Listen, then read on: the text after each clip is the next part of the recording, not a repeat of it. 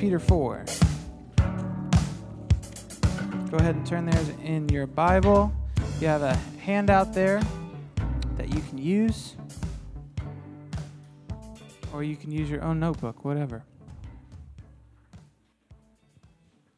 So we've only got a few sermons left in this series. We're finishing up 1 Peter. But last week we looked at how Jesus' suffering, Jesus' victory, that story should be our story and how we live our lives. So we looked at how the story of Jesus is not simply a story that we know, but it's a story that we live. The story of Jesus' death and resurrection, this whole imagery is applied to our own life, where we die to sin and then we are raised to life in Jesus. So the victory that Jesus has won for us that we can enjoy is not simply a story that we know about, we talk about like it's a fairy tale. It's a story that has enlivened our very souls and has enlivened who we are as human beings to live out in that same way. So we do not merely know the story, but we also live the story. I can't tell you how important this is for you to understand if you're a Jesus follower. When you say that you follow Jesus, you're not simply following this idea of what Jesus has done. You're not following the set of beliefs that you have about Jesus. You are following the person of Jesus and actually living in the same way that he did. Not by your own strength, but by the power and strength that he exercised in the death and resurrection of his own life. So this is so important for us. What does it mean to follow Jesus? It means to live out his story. It means to be the living example of Jesus wherever we are. So last week we talked about how we can live out the story of Jesus as we glorify or as we get to glory through our suffering. That we know that suffering is just a pathway to glory, and so we can stand firm in that. And we can continue in that even though we may experience alienation or abuse from the world. We know that God has the victory. So last week we kind of saw how we can anticipate Christ's victory among unbelievers. And today, in this passage, we're going to look about how we can live out the story of Jesus here in this room, here in this community of people. So, verse 7, chapter 4, okay? The end of all things is at hand. Boom! Wake up. The end of all things is at hand. That may sound gloomy and pessimistic, maybe like the beginning of like a new movie about the apocalypse. But for Peter, this is good news. The end of all things is at hand. That's good news for Peter. We'll talk about that after. But because the end of all things is at hand, Peter says, therefore, be self-controlled and sober-minded for the sake of your prayers. Above all, keep loving one another earnestly, since love covers a multitude of sins. Show hospitality to one another without grumbling. As each of you has received a gift, use it to serve one another as good stewards of God's varied grace. Whoever speaks as one who speaks oracles of God. Whoever serves as one who serves by the strength that God supplies, in order that all of this may be for God's glory. In order that in everything God may be glorified through Jesus Christ. To him belong glory and dominion forever and ever. Amen. Let me pray for us and we'll dive in here, okay? Father, we are grateful to be here. And Lord, even more than that, we're challenged as your people, as your children, to live in a way that reflects the story of Jesus. And we are humbled and filled with thanksgiving that you're willing to do that in us. So I pray that these next few minutes would just be equipping each and every person in this room to live like Jesus, to become more and more like Jesus, and to do that ultimately, above all else, through love. So God, may your Spirit be at work here. In Jesus' name, amen. So as we said, this whole passage is framed from the beginning of verse 7. He says the end of all things is at hand. And like I said, that may sound like pessimistic or bad news, but for Peter, this is good news. Why? It's good news because for the Christian, the end of all things means the culmination or the bringing together, the fulfillment of God's plan. And God's plan is to bring everything and make it new. God's plan is to make everything new, to renovate everything, to restore everything under the lordship of Jesus. So this is the context, remember? Peter is unpacking the victory that Jesus has. He says Jesus has victory, and that's the end of all things that Peter mentions here. Jesus' victory. So when all things will be subjected to Jesus, all things will bow down to Jesus, Jesus is going to hand that over to the Father, and then God will be all in all, Scripture says.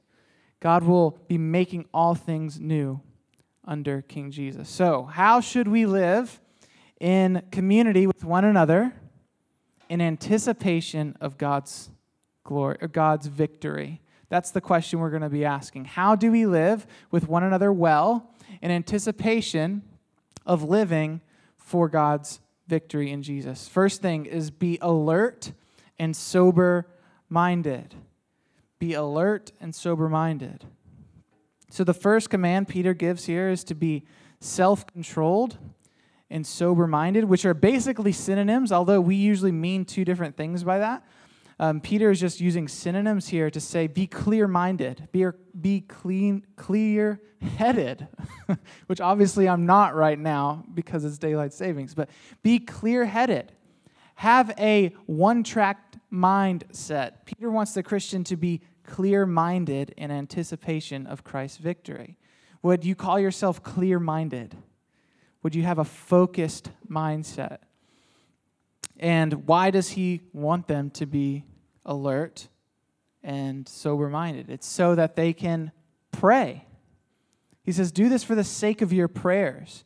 Listen, guys, we live in a hurried, busy, hyper-productive, urban, digital world. That is the context we live in. It's fast-paced, it's hurried, and it's often difficult, I'll tell you, to clear your mind.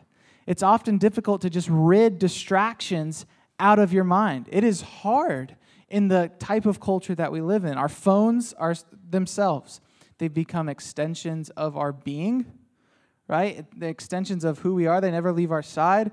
And because of this, we're constantly flooded with distraction. As I was trying to finish up this sermon this afternoon, I had my phone there watching the Liberty game. And did they win? Okay, great. I had it there, and I was just slow. I was slow because I was trying to multitask, which they've proven you can't do. Your brain doesn't do that. It just switches back and forth. You can't focus on two things at once. No matter what, my wife will tell me, like, she's able to hear two conversations at once. I think that's magic or something. That has nothing to do with, like, some of you ladies, at least, you can have this ability to hear two different conversations at once, which is just wild to me. That's insane. Okay, so three. It's okay. That's impressive, Caroline. But multitasking is a myth. We can't do it. But it's so prevalent in our world today because we're so hyper-productive. And so in our natural tendency to escape boredom, who here likes being bored? Okay, maybe one of us. But we all have this desire, if we're really honest with ourselves, we don't like to just sit in a quiet room by ourselves. I've shared this story before, but one of the punishments when I was at South Lake Christian Academy for my high school career was to, the punishment was to go to Saturday school. And what you did is you dressed up in your uniform that morning, you showed up really early, and you sat in a room, you didn't say anything, you didn't read anything, you didn't listen to anything, you just sat there. And it was awful. Because of just the boredom, you just left there to think, you and your thoughts. That's what Saturday school was. I mostly went there because I was so tardy so many times, but that's a whole other story. But all of us, I think at the end of the day, we hate being bored because it leaves us to just think about our place in the world and who we are.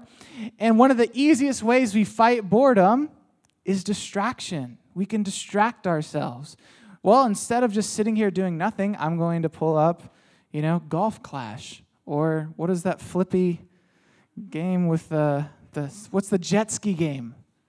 Does anyone know the jet ski game? What is it? Flippy Boat.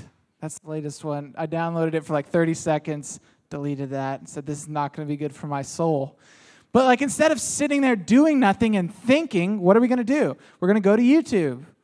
We're going to just distract ourselves instead of sitting there quietly and having introspection, silence, solitude, or in this case, prayer. One of the greatest hindrances to our prayer life is distraction. And we are increasingly distracted by our phones.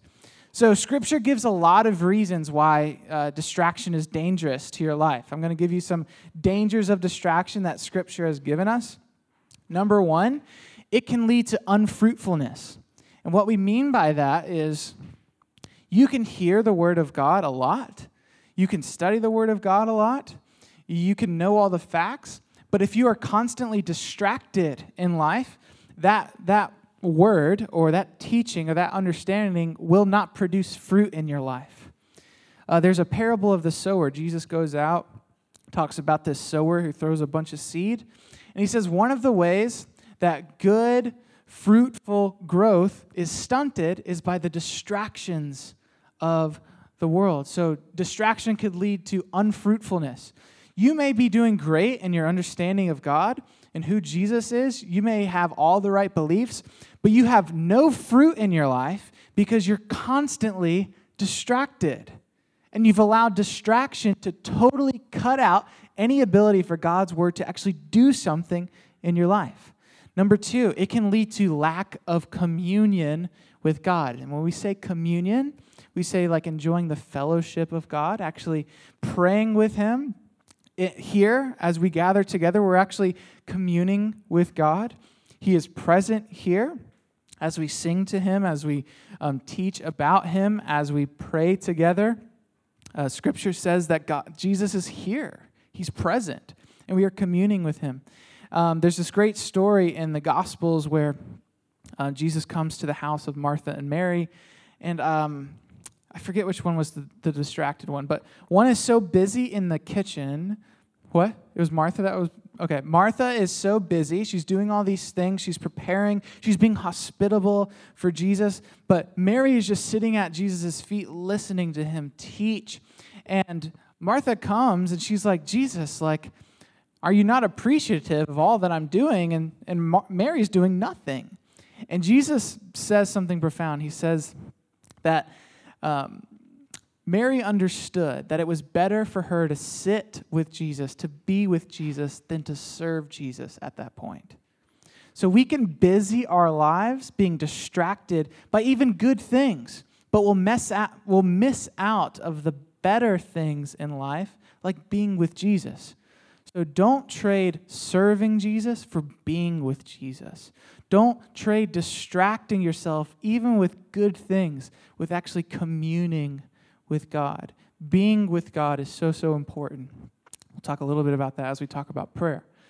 Number three, distraction can lead to spiritual drowsiness. We are distracted, so we don't live with the level of urgency that we need to. A lot of us don't have the urgency of the gospel. Peter wants us to live. That's a great, maybe possible baby name for our next child. Peter wants us to live as if the end is near. Peter has this understanding that the end is at hand, or it's near. It's not far off, and so he's trying to adjust his behavior and his disciplines, so that the end is near. Okay, so it can lead to spiritual drowsiness. Number four, it can lead to shallow living. We become so caught up in being entertained and jumping just from task to task that we never deepen our lives. I've heard it said that our culture is like a mile wide and only like an inch deep. We dabble in all these things, but we don't actually deepen our lives with things of significance. And that's because we're constantly distracted. We don't sit and actually pursue meaning and beauty and truth with intensive energy. And because of this, because we're so distracted by what is so new or hip or, just shocking, we don't actually pursue deep things that can lead to deep living, not shallow living. A lot of us are shallow people because we're super distracted. So we must recognize that the distraction is dangerous. And I would say most of us need to get serious, myself included, again and again. We need to recheck ourselves on being clear-minded, on being alert and sober-minded so that we can make room, especially for prayer in our lives. And there are some practical ways that we can do that, especially with your phone. There are some ways you can get rid of a lot of the distractions on your phone. I've turned off all notifications on my phone except for messaging and email. I can't tell you how much that has cut out so many distractions in my life. If I want to know the score of something, I'll go find the score of something. I don't need to be prompted and then be sent on a rabbit trail to look through all the NBA scores from yesterday. I don't need that distraction. I don't need to know when something's finished being built in Clash of Clans. I will probably go there at some point and find it, right? Or anything else. I don't need an update from any app except messaging and email. I don't. So that's one way or some of us need to give up the phone completely for a week, a day, something. Go on what we would call a digital fast or abstain from your device for a while.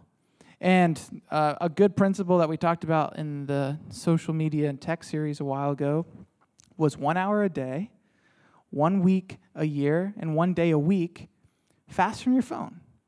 Unhook, unplug, just so you can devote yourself to being clear-minded, to being a person of prayer. But this season of Lent, if you're familiar with Lent, it's traditionally back in the church history. It's a time where people give up things, specifically food, but it's also been generalized now to give up other things to focus on Jesus in preparation for Easter.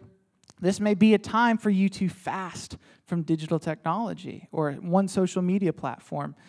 W.R. Inge is a theologian. He says this: if we feel that any habit or pursuit that we have, harmless in itself, is keeping us from God and sinking us deeper in the things of earth or distraction, then abstinence, fasting, is one of the only courses of action. So if we sense that our phones are keeping us from praying, if our phones are keeping us from pursuing Jesus the way we ought to and the way we actually want to, then we need to take that seriously and enact necessary disciplines to remedy that situation. Challenge yourself and show that you're willing to starve that fleshly desire you have for entertainment and distraction and instead feed the spiritual exercise of fasting and prayer. So whatever it may be in your life, maybe it's not your phone, maybe it's something totally else, I don't know. But consider how you can become more sober and alert, more clear-minded for the sake of prayer. And actually replace that time of distraction with prayer. And Peter says that's important if you're going to live in anticipation of the end of all things. Number 2, above all, keep loving one another earnestly, sincerely, with hospitality. Above all, keep loving one another earnestly with hospitality. Peter lists a lot of commands in this passage, but it is this command that he says should be kept above all. There's one command you can live. There's one that you can remember. It's this one. That's the command to keep loving one another well. We could do a whole series of sermons on what it looks like to love the other people in this room. We've talked about it many times. But I want to focus in on how Peter talks about what that looks like here in this passage. For one, it means that when Christians love others, that love covers the the sins and offenses of others. There's this weird phrase. He says, love covers a multitude of sins. What he's saying there is that when you love another person, when you truly love them, you do not hold their wrongdoings against them. You are not holding their wrongdoings against them. You are covering up their sin, and you're loving them anyway. You're showing them grace. You treat them as a child of God who is in process just like you are. This does not mean that you do not confront people in their sin, if need be, but if they are a follower of Jesus, you keep loving them and not holding their wrongdoing against them, because God does not hold their wrongdoing against them. So when you love others, you do not hold that wrongdoing against them, especially those people in Christ. So how are you doing loving others in this room? Just be honest. Are you loving other people well in this room? Just here, in the church. Are there people in here that you are holding their wrongdoing against them? Are you holding something that they said, something that they did, something that you heard that they said that maybe they didn't say against them? Are you holding that wrongdoing against them? So for one, make sure you confront that person. Matthew 18 tells us if a brother sins against you, a brother or sister sins against you, you go to them to have a conversation. If they don't listen to you, you bring another person in to that conversation. If they don't listen to that, you bring the whole church in. And then what he says after that is if that doesn't work, you bring them in front of the church. He says you are to treat them like a Gentile and a tax collector. How were Gentiles and tax collectors treated? Good or bad? Bad, right? But how did Jesus treat Gentiles and tax collectors? Good, right? Because I used to interpret that, no joke, I used to interpret that passage before this week as, well, if they don't listen to the church, then you cast them off and you can be done with them. That's not at all what Jesus is saying. He's saying, if that happens, then you start loving them as a Gentile, as a tax collector. And Jesus ate with tax collectors. Jesus invited the Gentiles into the family of God. He associated with them. He loved them and pointed them to himself. So there is never a time where you are not responsible to love other people, even when you've confronted them for their sin over and over and over again. Even when they have wronged you over and over and over again, Jesus and the gospel demands that we keep loving them. We keep loving them. We keep pointing them to Jesus. So even if you've confronted that person, and I would say most of us, that's not how we deal with conflict or people that's wronged us. We prefer to talk to other people first. I would just say that's wrong, guys, and that's not how conflict is going to be dealt with at all, by talking to other people before you talk to that person. So confront that person, and whether they listen or not, you're still called to love them. Because listen, how can you be indifferent or hateful towards someone if you have been filled with the Spirit of Jesus who has radically and unconditionally loved you? Seriously. How can you hate someone? How can you be indifferent to another human being if you have been filled with the love of a Savior that has pursued you despite your screw-ups, despite your sin, despite your wrongdoing?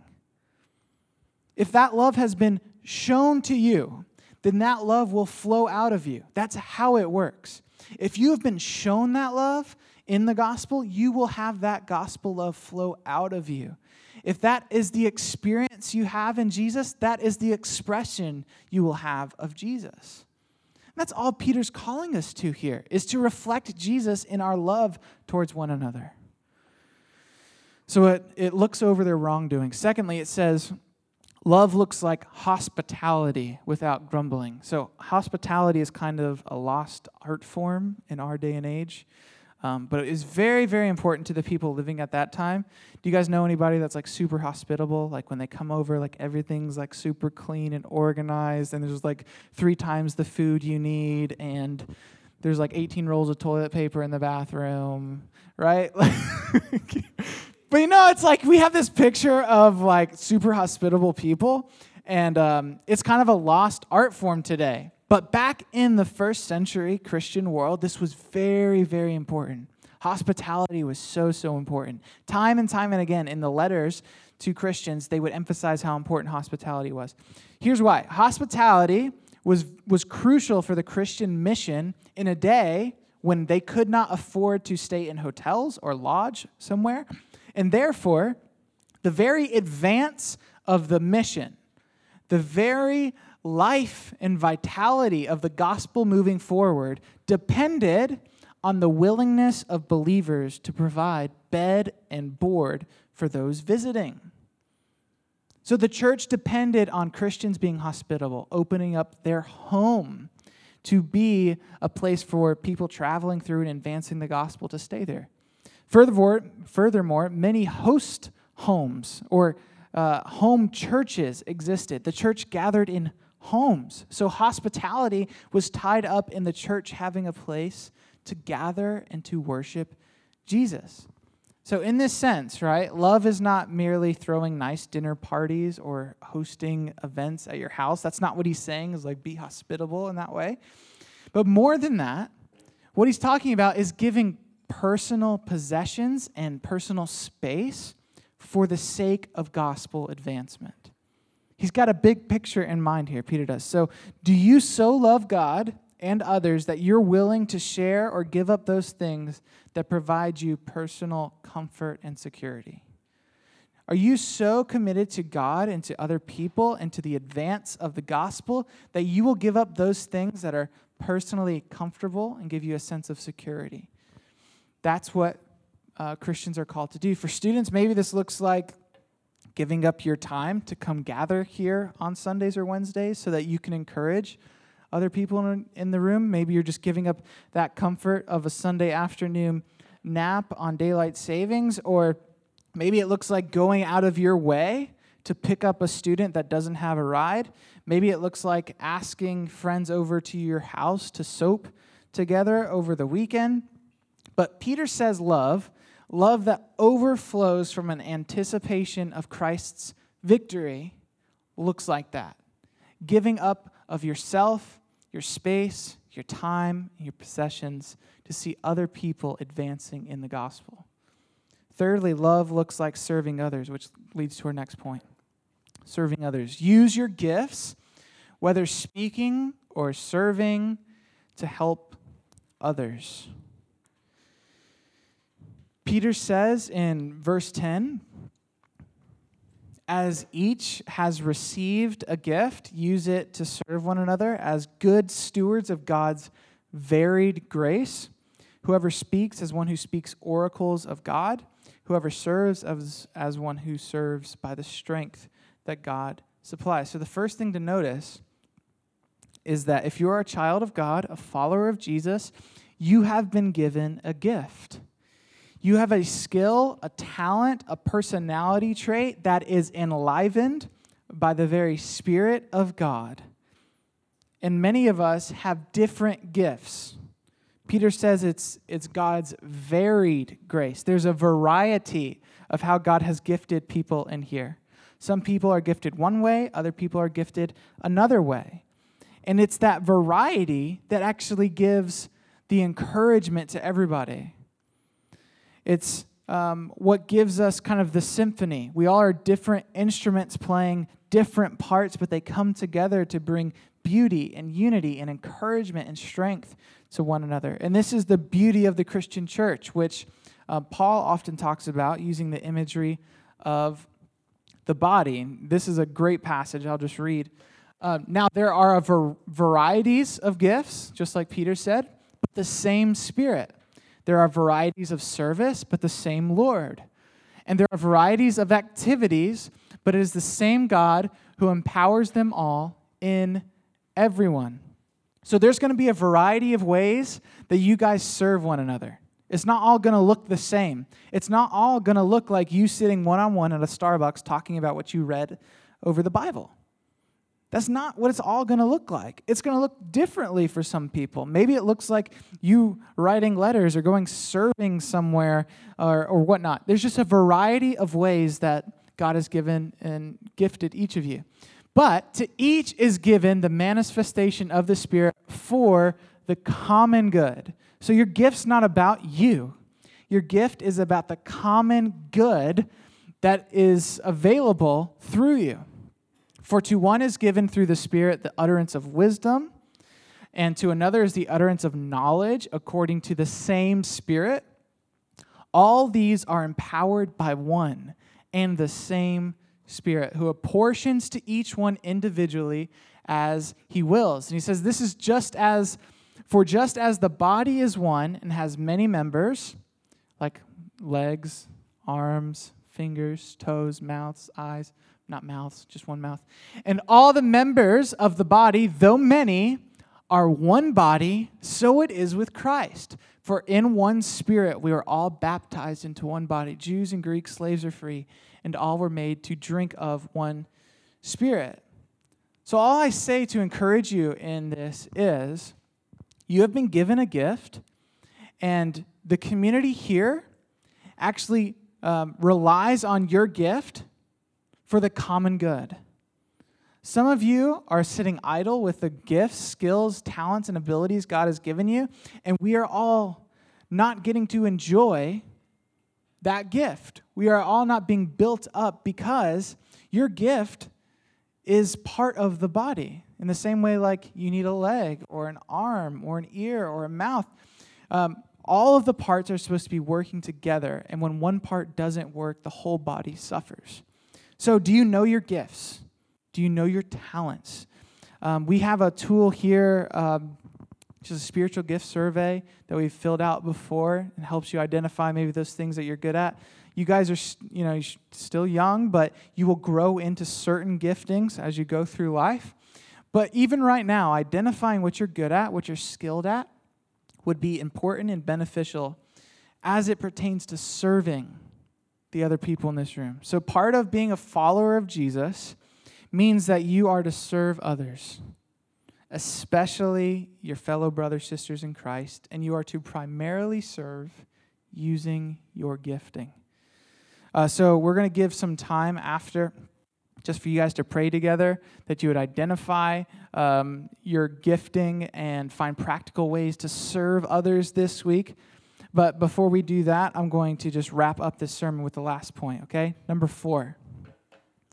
The motivation in all you do, in every command that you obey, is to see God glorified through Jesus. So in your prayer life, in your contemplation, and you being clear-minded, and you loving others and being hospitable, and you using your gifts, your talents, your skills to build one another up, it's not about you. Don't lose sight of the big picture, because it would be easy to take all these commands, write them on Post-it notes, plaster them all over your mirror or whatever, and get a detailed itinerary together to do them all and execute them all. But we still should not lose sight of the big picture, that this isn't about us as much as it is about God and His glory. So the big picture is God has called you a child of His, and He's committed to change you. So God has saved you to change you to be more like Jesus for His glory. And in part of doing that and changing you to be more like Jesus, He's going to use the other people in this room to encourage you in that, to love you well in that, to build you up, to strengthen you in what you're good at and what you need checking on, right? So the big picture in all of that is that God builds up a people that is holy and set apart, that are just like Jesus, so that all things will be made new, so that He'll look glorious and great and beautiful.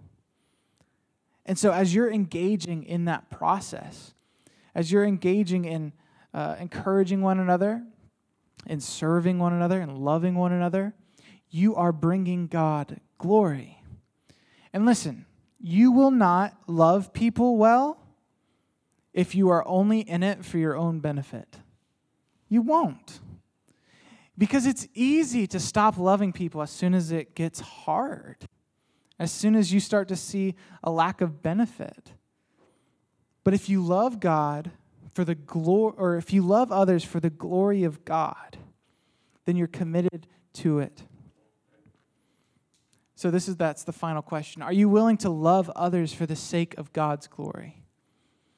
You're not loving others because you simply want to do it. You were raised in the Bible Belt. That's what your mama said you should do. You are loving others because you are so committed to God getting His glory, to God unleashing His plan in the world, that you say, even though this is hard, even though it's confusing, I don't understand it, I'm going to keep loving them. And like I said, like Peter said, the most important command in all of this, the command that everything flows out of, is to love others well. Above all, Peter says, is to love others well. So are we willing to do that? Not for our own selfish motivations, but for the glory of God. So I want to go back and just give you guys a time for you to pray together.